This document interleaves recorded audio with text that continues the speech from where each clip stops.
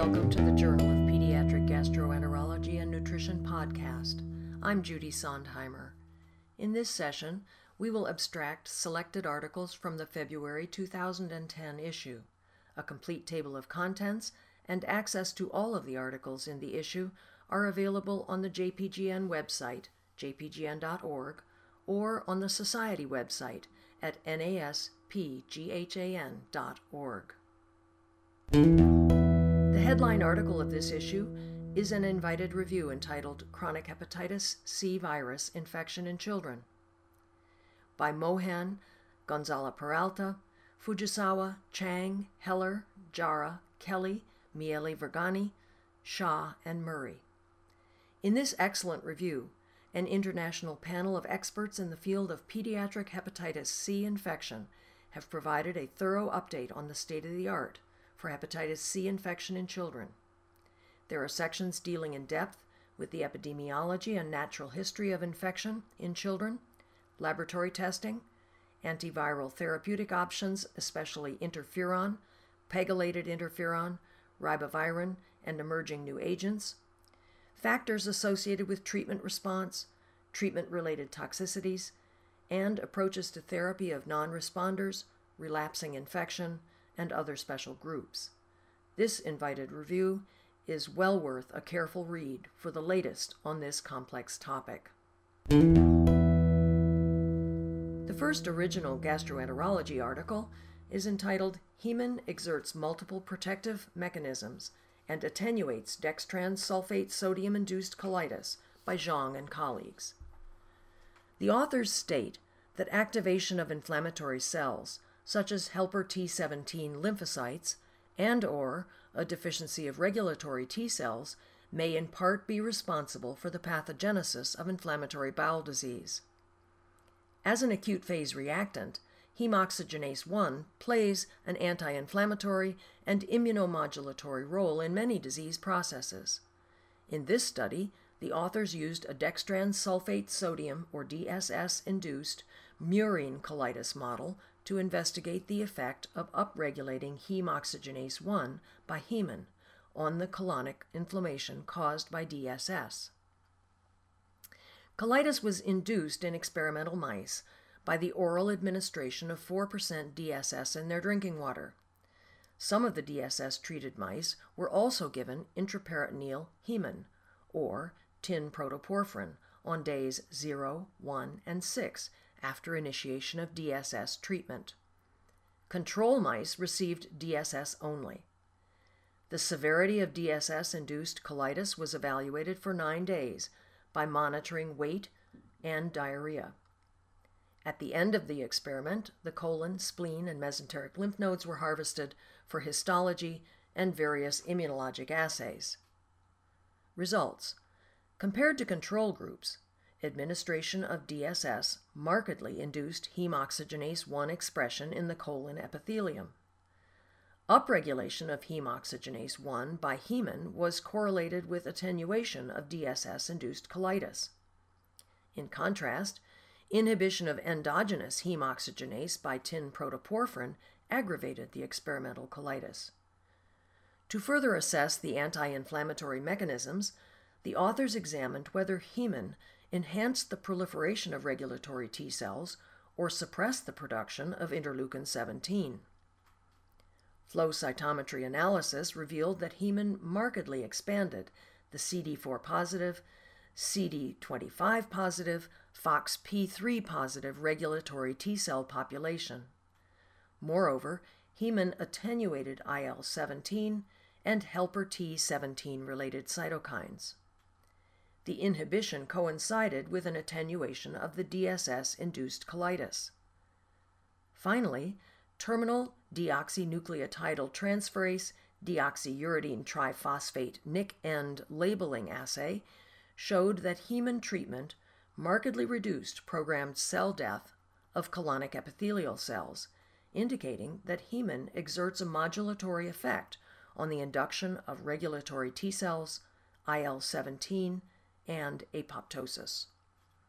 The authors concluded that upregulation of heme oxygenase by Heman ameliorated experimental colitis, and suggested that Heman may have a more important protective mechanism on the colon than previously suspected. The next article is entitled Prediction of Clinical and Mucosal Severity of Celiac Disease and Dermatitis Herpetiformis by Quantification of IgA and IgG Serum Antibodies to Tissue Transglutaminase, or TTG, by Dalboum and Associates. The authors asked whether the level of autoantibodies against tissue transglutaminase could be used to predict mucosal destruction and disease severity in patients with gluten enteropathy. 170 patients with celiac disease were studied. There were 52 children in Group 1 with severe malabsorption, 59 children in Group 2 with milder symptoms, and 59 adults in Group 3 with celiac disease. 134 patients with dermatitis herpetiformis and 131 disease controls with a variety of acute and chronic GI disorders were studied. Serial serum samples from patients in Group 1 and 2 after stabilization on a gluten-free diet were also obtained.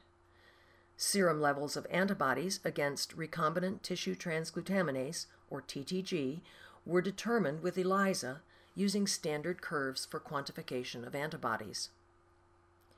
IgA antibodies against TTG were detected in all patients with celiac disease and in 95% of patients with dermatitis herpetiformis.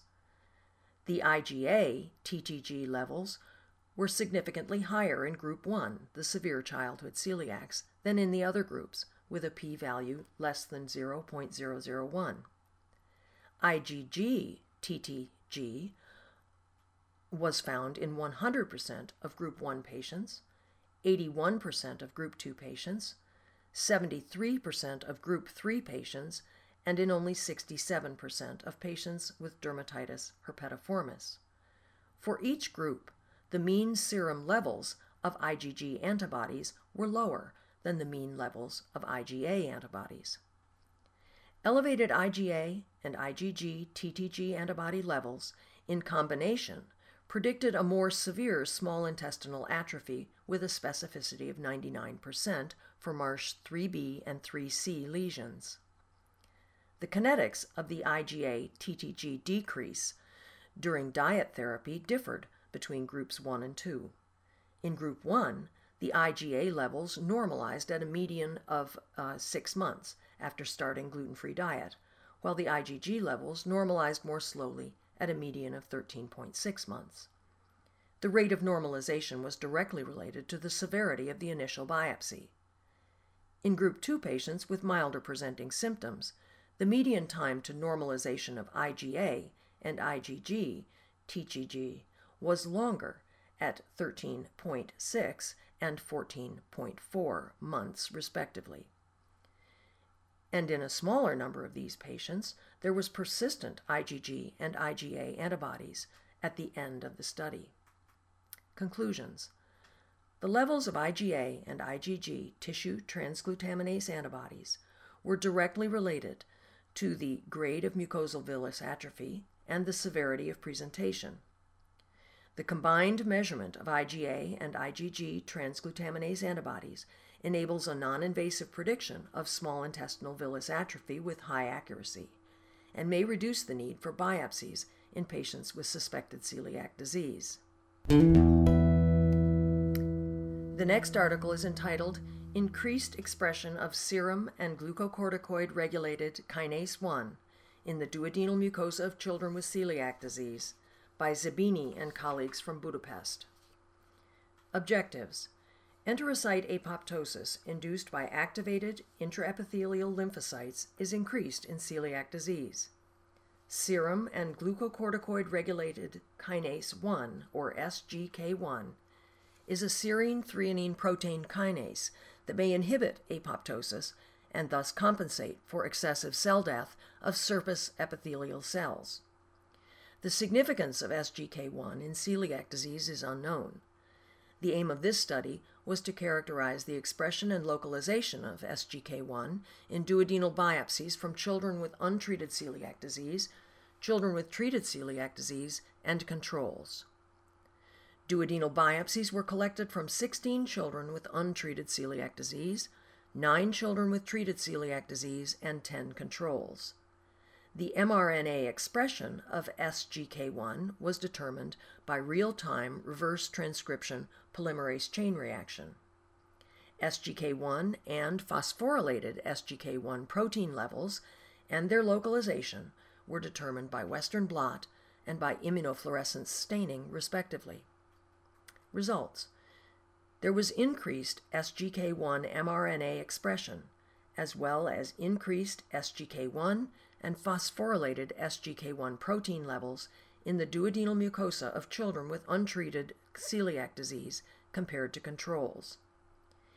In the duodenal mucosa of children with treated celiac disease, SGK1 mRNA expression, SGK1 and phosphorylated SGK1 protein levels were all lower than in untreated celiac disease. SGK1 and phosphorylated SGK1 staining intensity was stronger in duodenal villus enterocytes of children with untreated compared with treated celiac disease. The authors conclude that the increased expression of serum and glucocorticoid-regulated kinase 1 in untreated celiac disease may contribute to shortened enterocyte survival in this disease. The next study is entitled Comparison of Esophageal pH and Multi-Channel Intraluminal Impedance Testing in Pediatric Patients with Suspected Gastroesophageal Reflux by Francavilla and colleagues. Multi-channel intraluminal impedance, or MII, is a pH-independent method of assessing gastroesophageal reflux. The author's aim was to compare the diagnostic accuracy of combined MII and pH monitoring with conventional pH monitoring alone. In this prospective study, these Italian investigators enrolled 291 consecutive patients referred for evaluation of gastroesophageal reflux. After excluding previously treated patients and patients referred for unexplained life-threatening events, 182 were studied. A further 7 patients were excluded after study because recordings were technically inadequate. Typical symptoms were defined as regurgitation and heartburn. Atypical symptoms were defined as chronic cough, recurrent respiratory symptoms, asthma, or hoarseness. The results obtained on these 175 patients by combined MII and pH monitoring were compared to the results obtained by pH testing alone as to the number of reflux episodes and the symptom correlation scores. The 61 infants younger than 12 months were compared to the 94 children older than 12 months.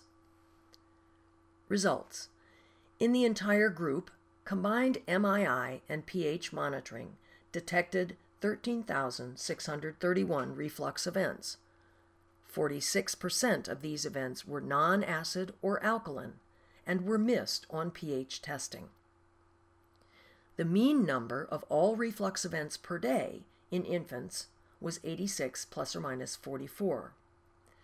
The mean number of all reflux infants in children was 76 plus or minus 43 episodes per day.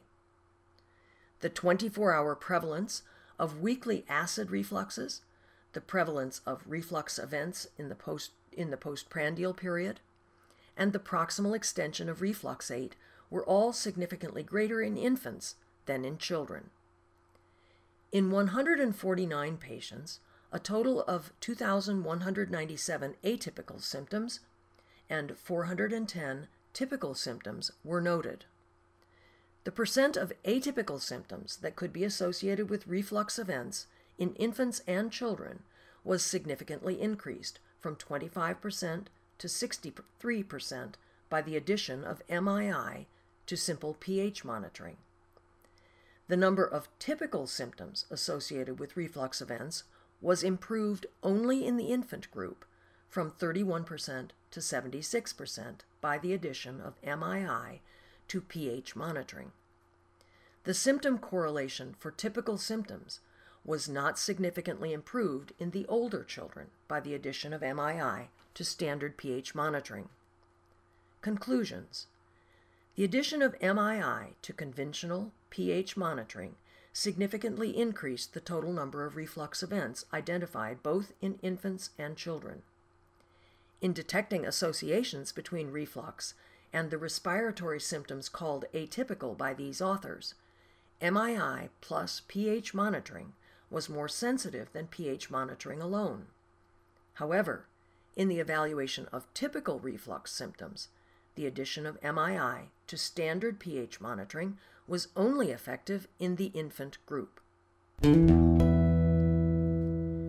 first hepatology article is entitled Characterization of ATP8B1 Gene Mutations and a Hot-Linked Mutation Found in Chinese Children with Progressive Intrahepatic Cholestasis and Low GGT by Liu and colleagues. The aim of this study was to describe the characteristics of the ATP8B1 gene mutations in mainland Chinese children with progressive intrahepatic cholestasis and low gamma-glutamyl transferase, or GGT, and their potential pathogenic role. 24 children with progressive intrahepatic familial cholestasis and low GGT were admitted to a tertiary pediatric hospital in eastern China from January 2004 to July 2007. 5 children with homozygous or compound heterozygous ABCB11 gene mutations, which control the bile salt export pump, were excluded from study. The ATP8B11 gene, which encodes a P-type adenosine triphosphatase, FIC1, is expressed in liver, pancreas, and small intestine. How mutations of this gene result in PFIC is unknown.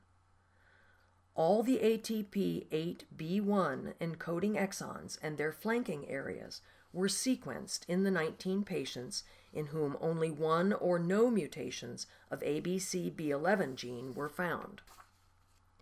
Clinical features and liver histology obtained by reviewing the medical records were compared in patients with different genotypes. Results. 9 different mutations of the ATP8B1 gene were found in 9 patients. All were novel mutations. Except for mutations I694N and R952X. A linked P209T and IVS6 plus 5 G to T mutation was found in 4 of the 9 patients, 2 of whom were homozygotes and 2 heterozygotes. Giant cell transformation of hepatocytes was demonstrated in only 1 of 6 patients with ATP8B1 mutations, but in 4 of 5 patients with ABCB11 mutations. Conclusions. This study demonstrates that mutations of the ATP8B1 gene play an important role in Chinese patients with PFIC and low GGT. The linked mutation P209T and IVS6 plus 5G to T is a hot mutation in the Chinese population. Histologic examination may be useful in differentiating patients with ATP8B1 mutations from those with ABCB11 mutations. The next article is entitled Acidic Form of Sporadic Acute Viral Hepatitis in Children, a Distinct Entity for Recognition, by Yacha and colleagues. Background and objectives. This study compares the frequency, presentation characteristics, laboratory tests, and outcome of acidic acute viral hepatitis and non-acidic acute viral hepatitis in children from Uttar Pradesh, India. Acidic acute viral hepatitis was defined as hepatitis in previously healthy children associated with ascites. Methods. Diagnosis of acute viral hepatitis was based on clinical features, a greater than 3-fold elevation of alanine aminotransferase, positive tests for either hepatitis A, E, or B, absence of previous liver disease, and normalization of clinical features and liver function tests within 6 months of presentation, including resolution of ascites in acute acidic viral hepatitis. Results: 139 children, 121 with non-acidic viral hepatitis and 18 with acidic viral hepatitis were studied. Children with acute acidic viral hepatitis were younger, with a median age of 4 versus 8 years in the children with acidic viral hepatitis. The children with acidic viral hepatitis had a lower frequency of prodrome, 22% versus 51%, lower serum albumin, median 2.8 versus 3.7 grams per deciliter, lower total serum protein, median 6.5 versus 7.4 grams per deciliter, and longer prothrombin times, median 4.8 versus 1.05 seconds, than children with non-acidic viral hepatitis, with p-values all less than 0.03.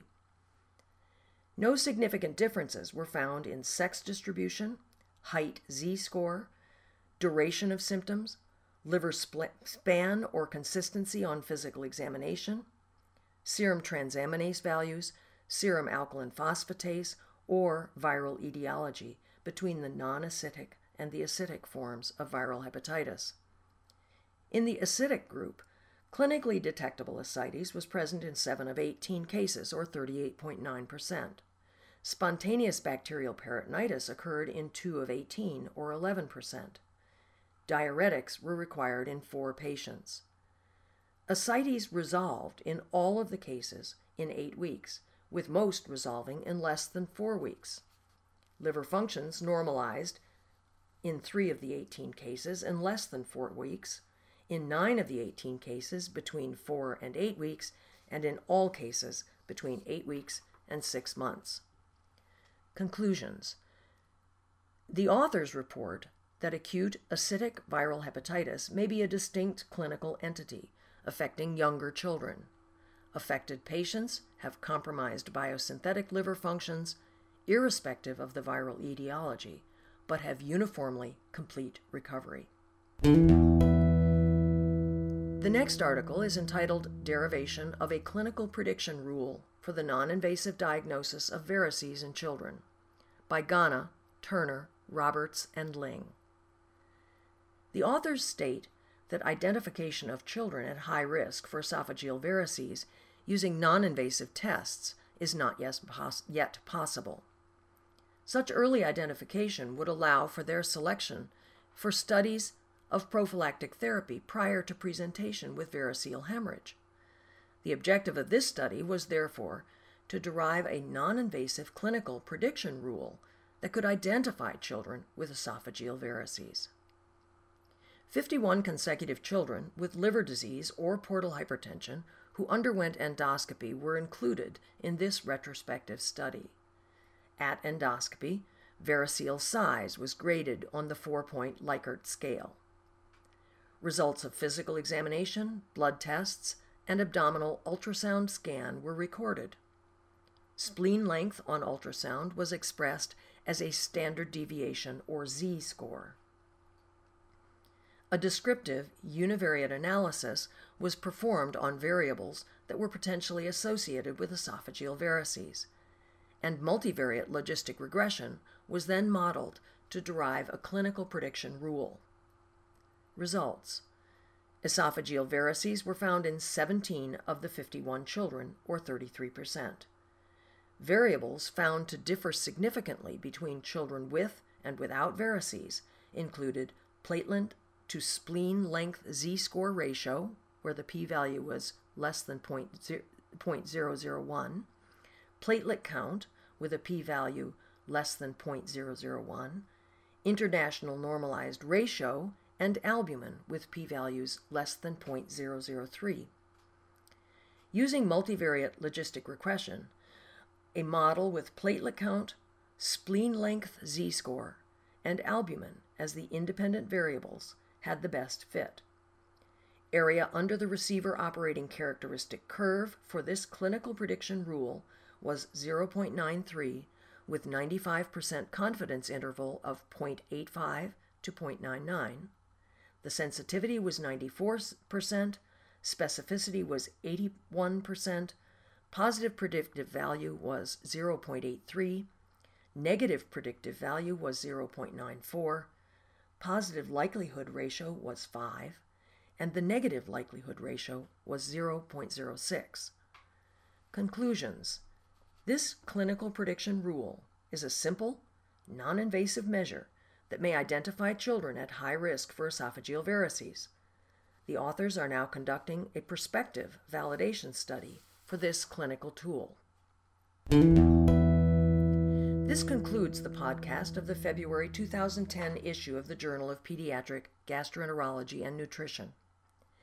Other topics addressed by original articles in this issue include the characteristics of gastroesophageal reflux and the risk of aspiration in patients with cystic fibrosis, in situ expression of CAG-A and the risk of gastroduodenal disease in children with H. pylori, a review of Meconium ileus in Israeli children and its relationship to survival and clinical course of cystic fibrosis, growth of preterm infants fed protein-enriched formula after discharge from hospital, aluminum content of parenteral nutrition in neonates, and parenteral fish oil for preventing essential fatty acid deficiency in TPN-dependent children.